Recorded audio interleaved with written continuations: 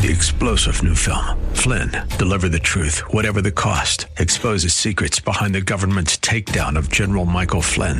Flynn knew what the intel world had been up to. He ordered the first audit of the use of contractors. This set off alarm bells. He told the truth. He was the most dangerous person for Donald Trump to hire. They had to get rid of Flynn. Flynn, deliver the truth, whatever the cost. Available now. Watch it today. Go to salemnow.com. salemnow.com.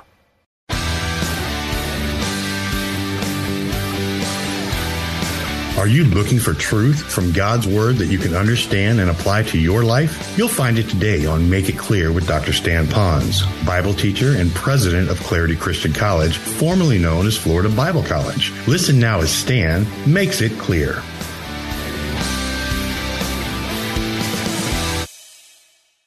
You might say, like someone said to me recently, I came here to hide, but now I can't hide. I know that I need to get involved and I want to make my mark for God, but I'm nervous.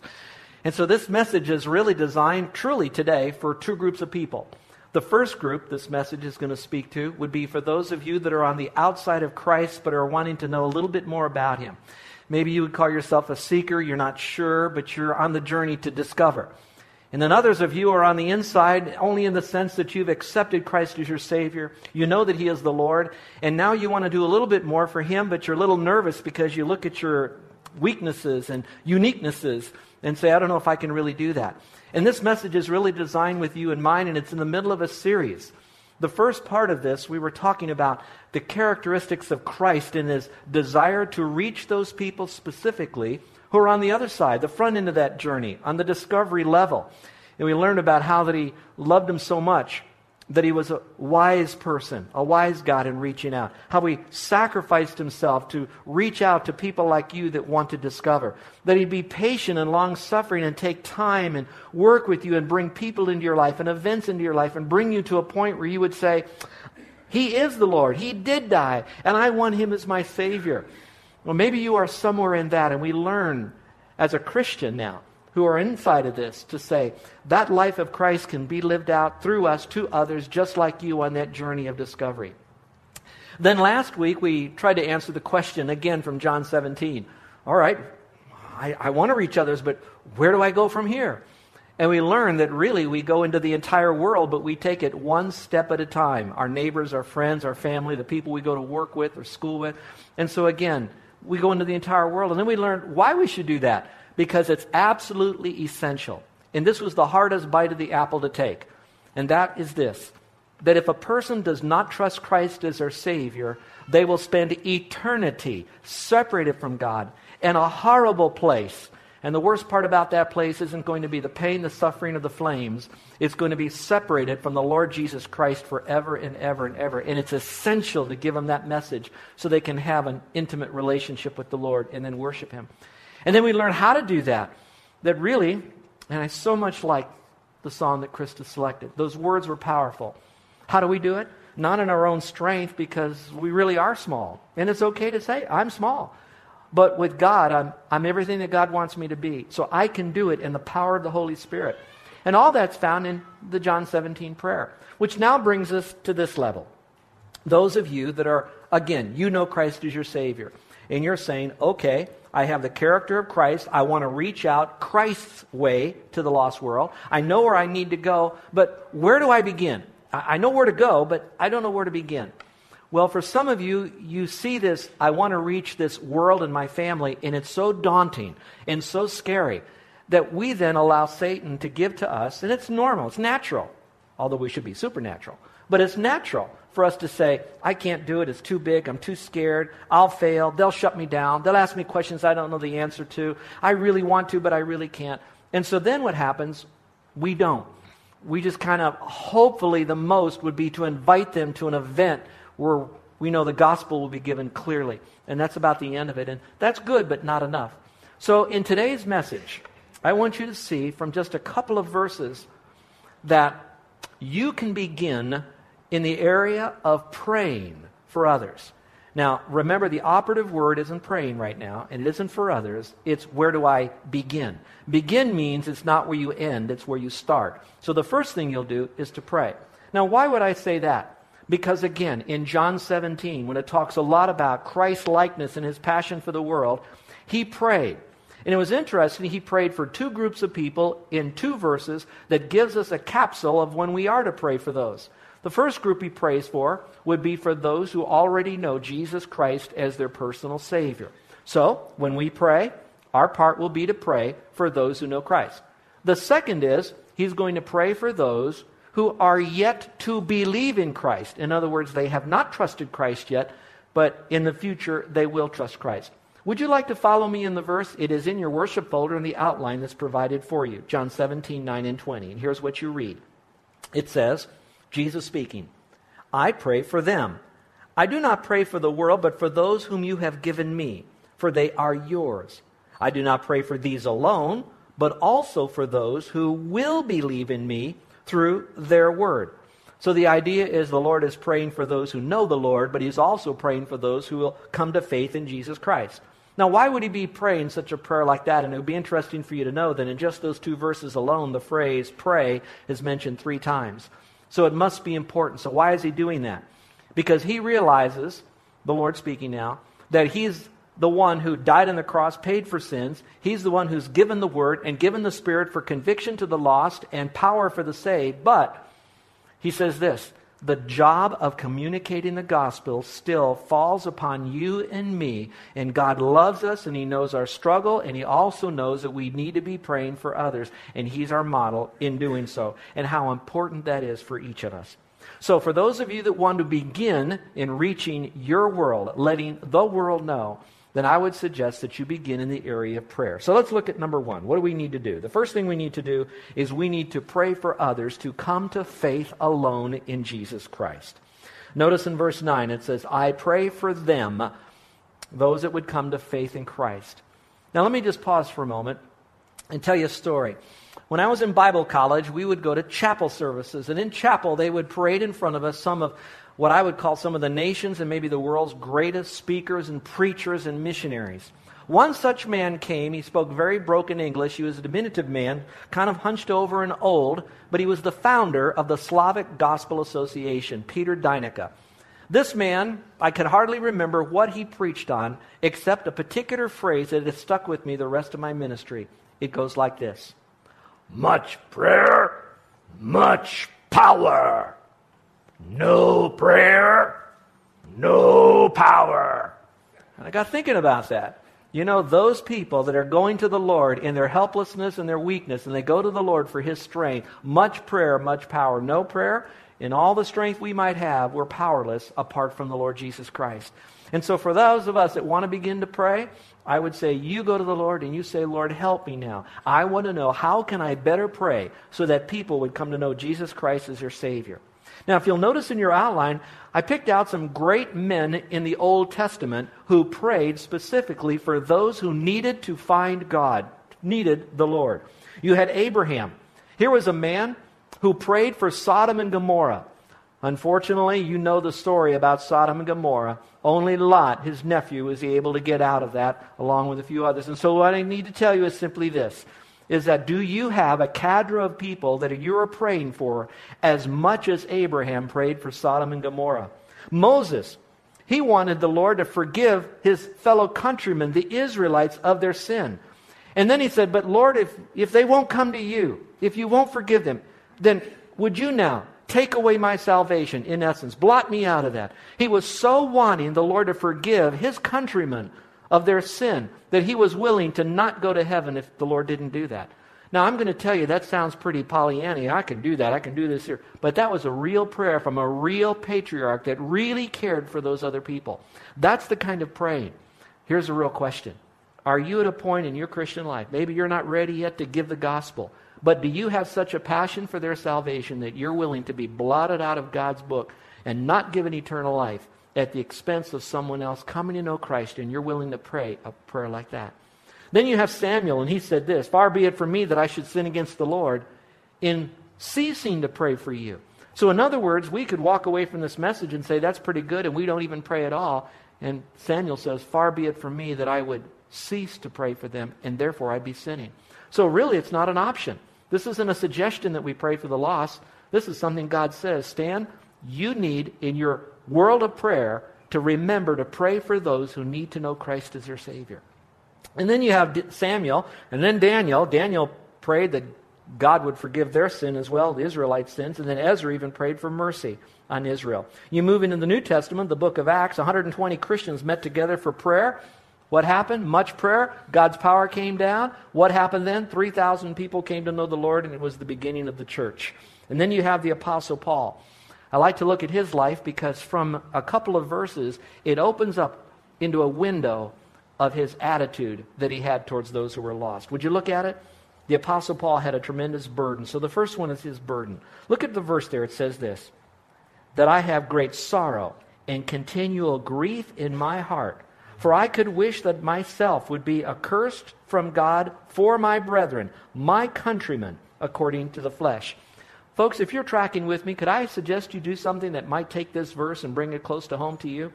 Do you see the phrase where it says in this verse, he says, my brethren? Would you scratch that out and maybe in that place put cursed from Christ for my wife, my husband, my kids, my parents, my brother, my sister, my grandparents? Put some names, put some real faces on this, that just like Paul was burdened. I have such a burden for them. Lord, whatever it would take that they would come to know Jesus Christ as their Savior. And then his prayer. Notice his prayer again. He says, brethren, my heart's desire and prayer to God for Israel is that I may be saved. Many years ago, there was a basketball player that was very, very, how can I say, he was kind of like the runt of the team. He just was able to make the team, and that was about it. But this particular ball player in high school was a Christian guy who was so separated unto the Lord that even when he played, he would be willing to tell his teammates about Christ. And as he would go to each teammate, they mocked him over and over again. All throughout the year, he would try to invite them to a youth meeting where the gospel was given. They wouldn't come. He would invite them to a concert where the gospel would be given. They wouldn't come. He'd invite them to church. He sent them notes. He stuffed little gospel tracts in their notebooks and things. None of them came to Christ.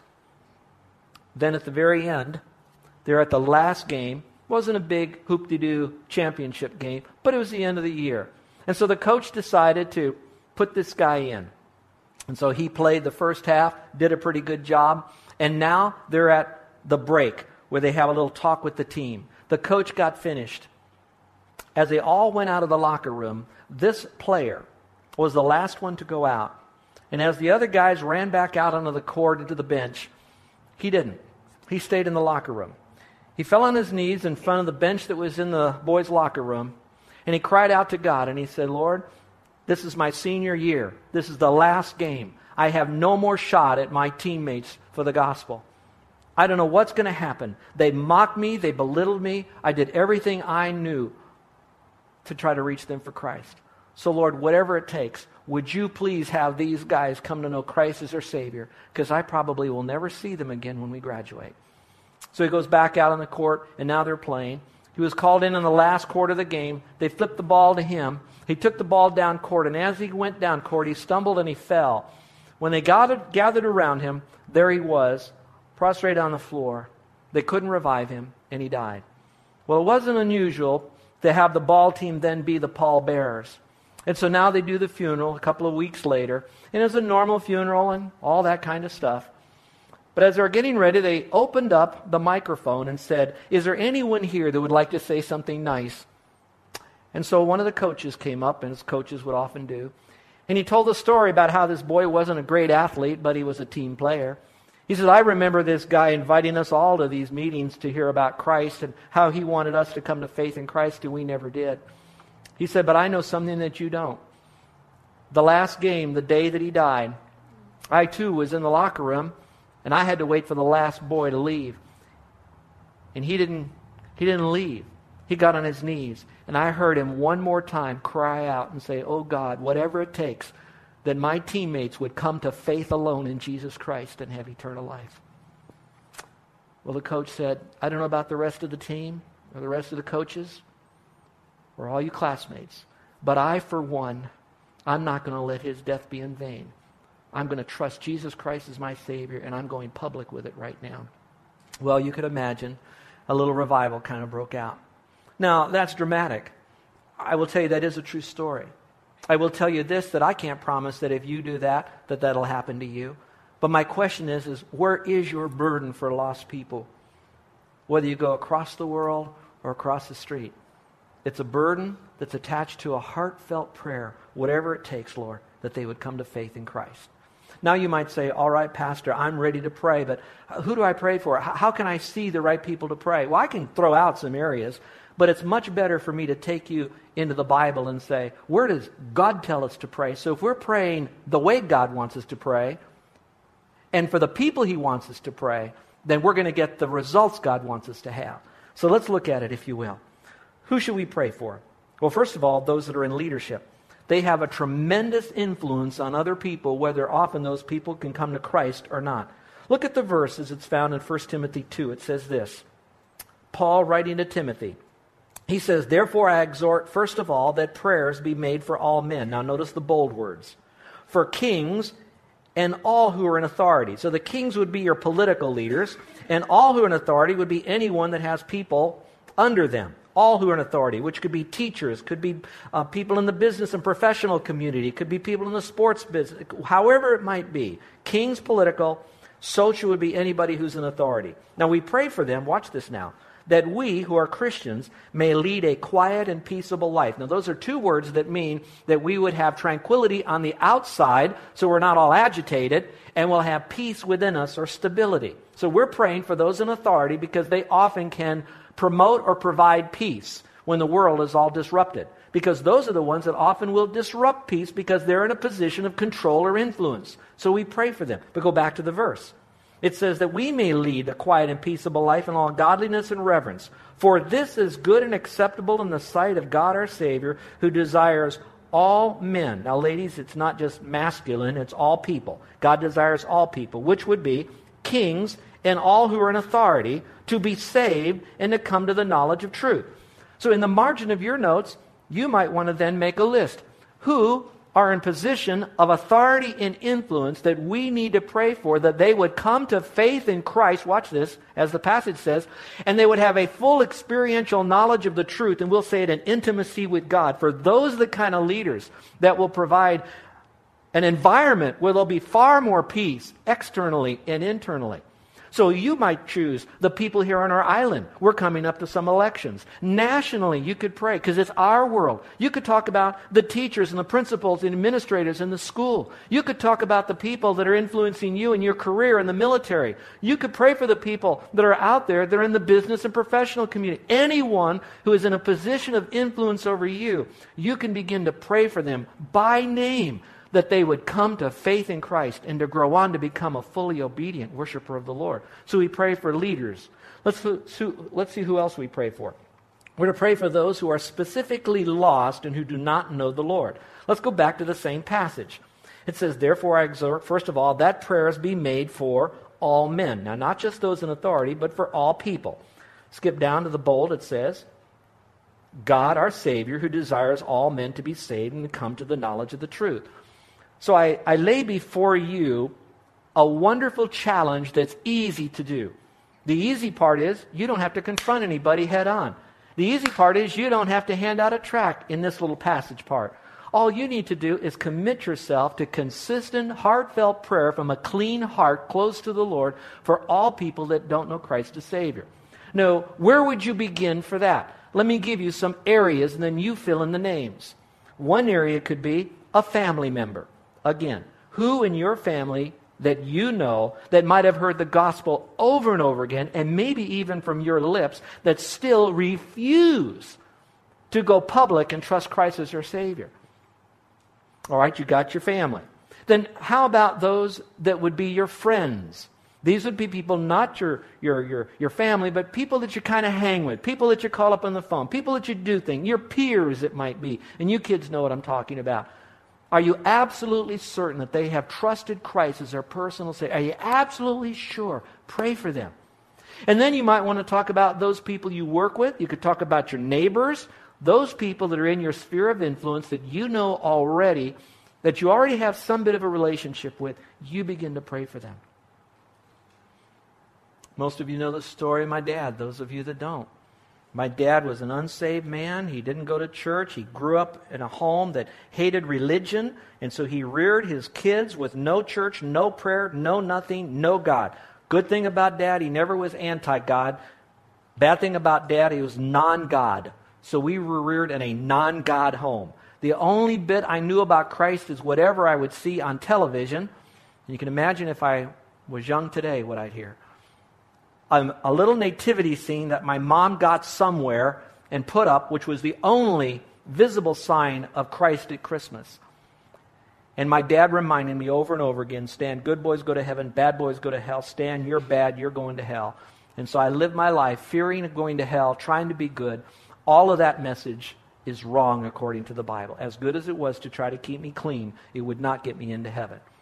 I remember the night that Carol led me to Christ.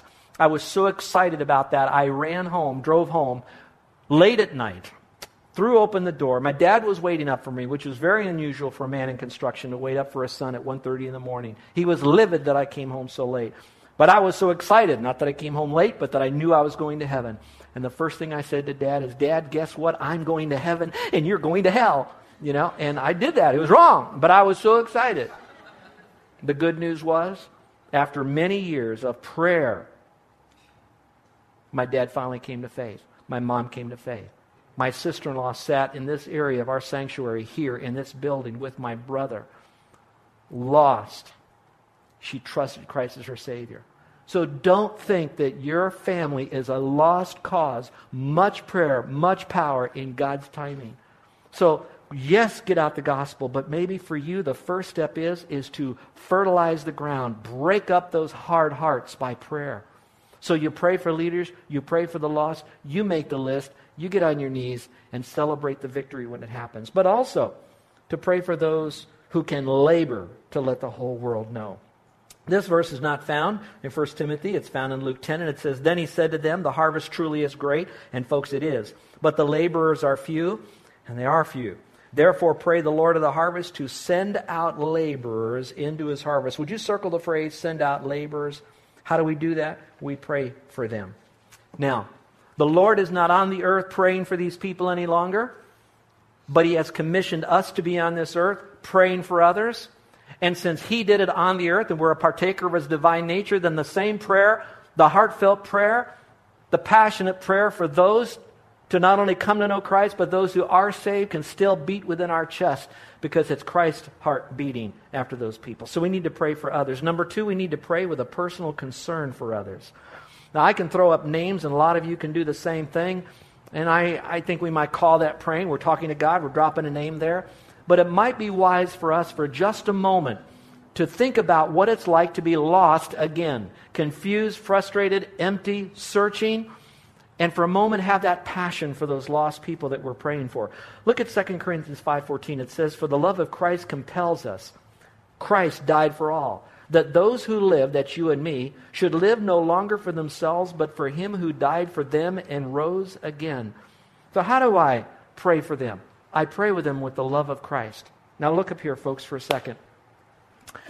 Some of the folks that I've asked you to think about that you've tried to give the gospel to, and you have failed because they have rejected you, the natural response is to feel hurt, betrayed, even a little bit angry, of course embarrassed, and especially if they keep the pot boiling by mocking you because earlier on you did give them the gospel.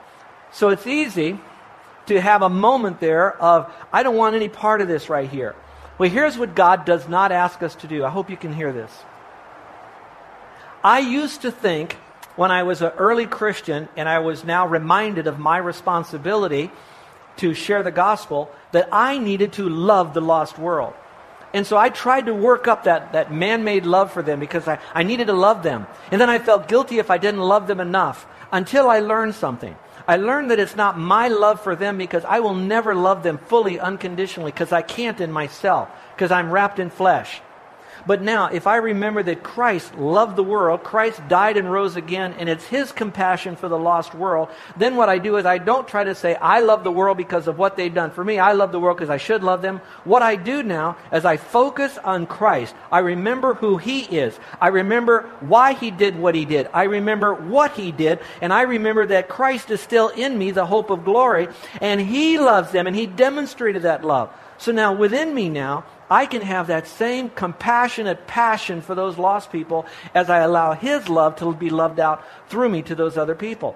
So for just a moment, no matter what those people did to you, they really are doing it to Christ and His message. And He did it to Christ and His message, and Christ still died for them, still rose again, still offers them eternal life. So because He still can do it, it's not I, it's Him. I can't, He can, therefore I will. And it's so beautiful to see that. And that's what this whole passage is talking about. I can do it because He is in me.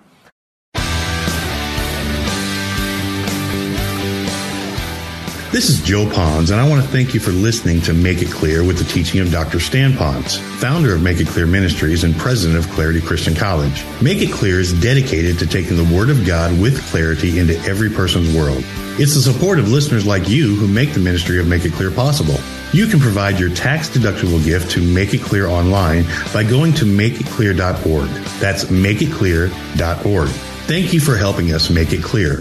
If you would like to have Dr. Pons speak at your church or event, please email us at tellmemore@makeitclear.org. That's tellmemore@makeitclear.org. Thank you, and remember to make it clear.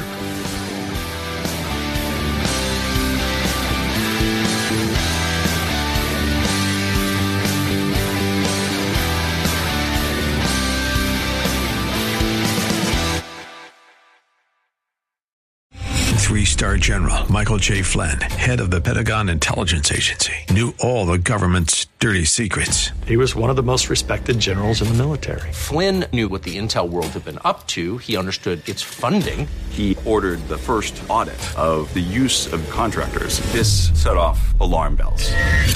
The explosive new documentary, Flynn, Deliver the Truth, Whatever the Cost, uncovers the facts behind this scandal. Flynn told the truth. He was the most dangerous person for Donald Trump to hire. I find out the worst enemy that I'm going to face in my life is right here in America. They took my assessment and they wanted me to change it. And I was like, I'm not changing it. They had to get rid of Flynn. With in-depth interviews, archival footage, and never-before-seen personal records of the man behind the headlines. I just felt like I was drowning. Flynn, Deliver the Truth, Whatever the Cost. Available now. Watch it today. Go to salemnow.com. salemnow.com.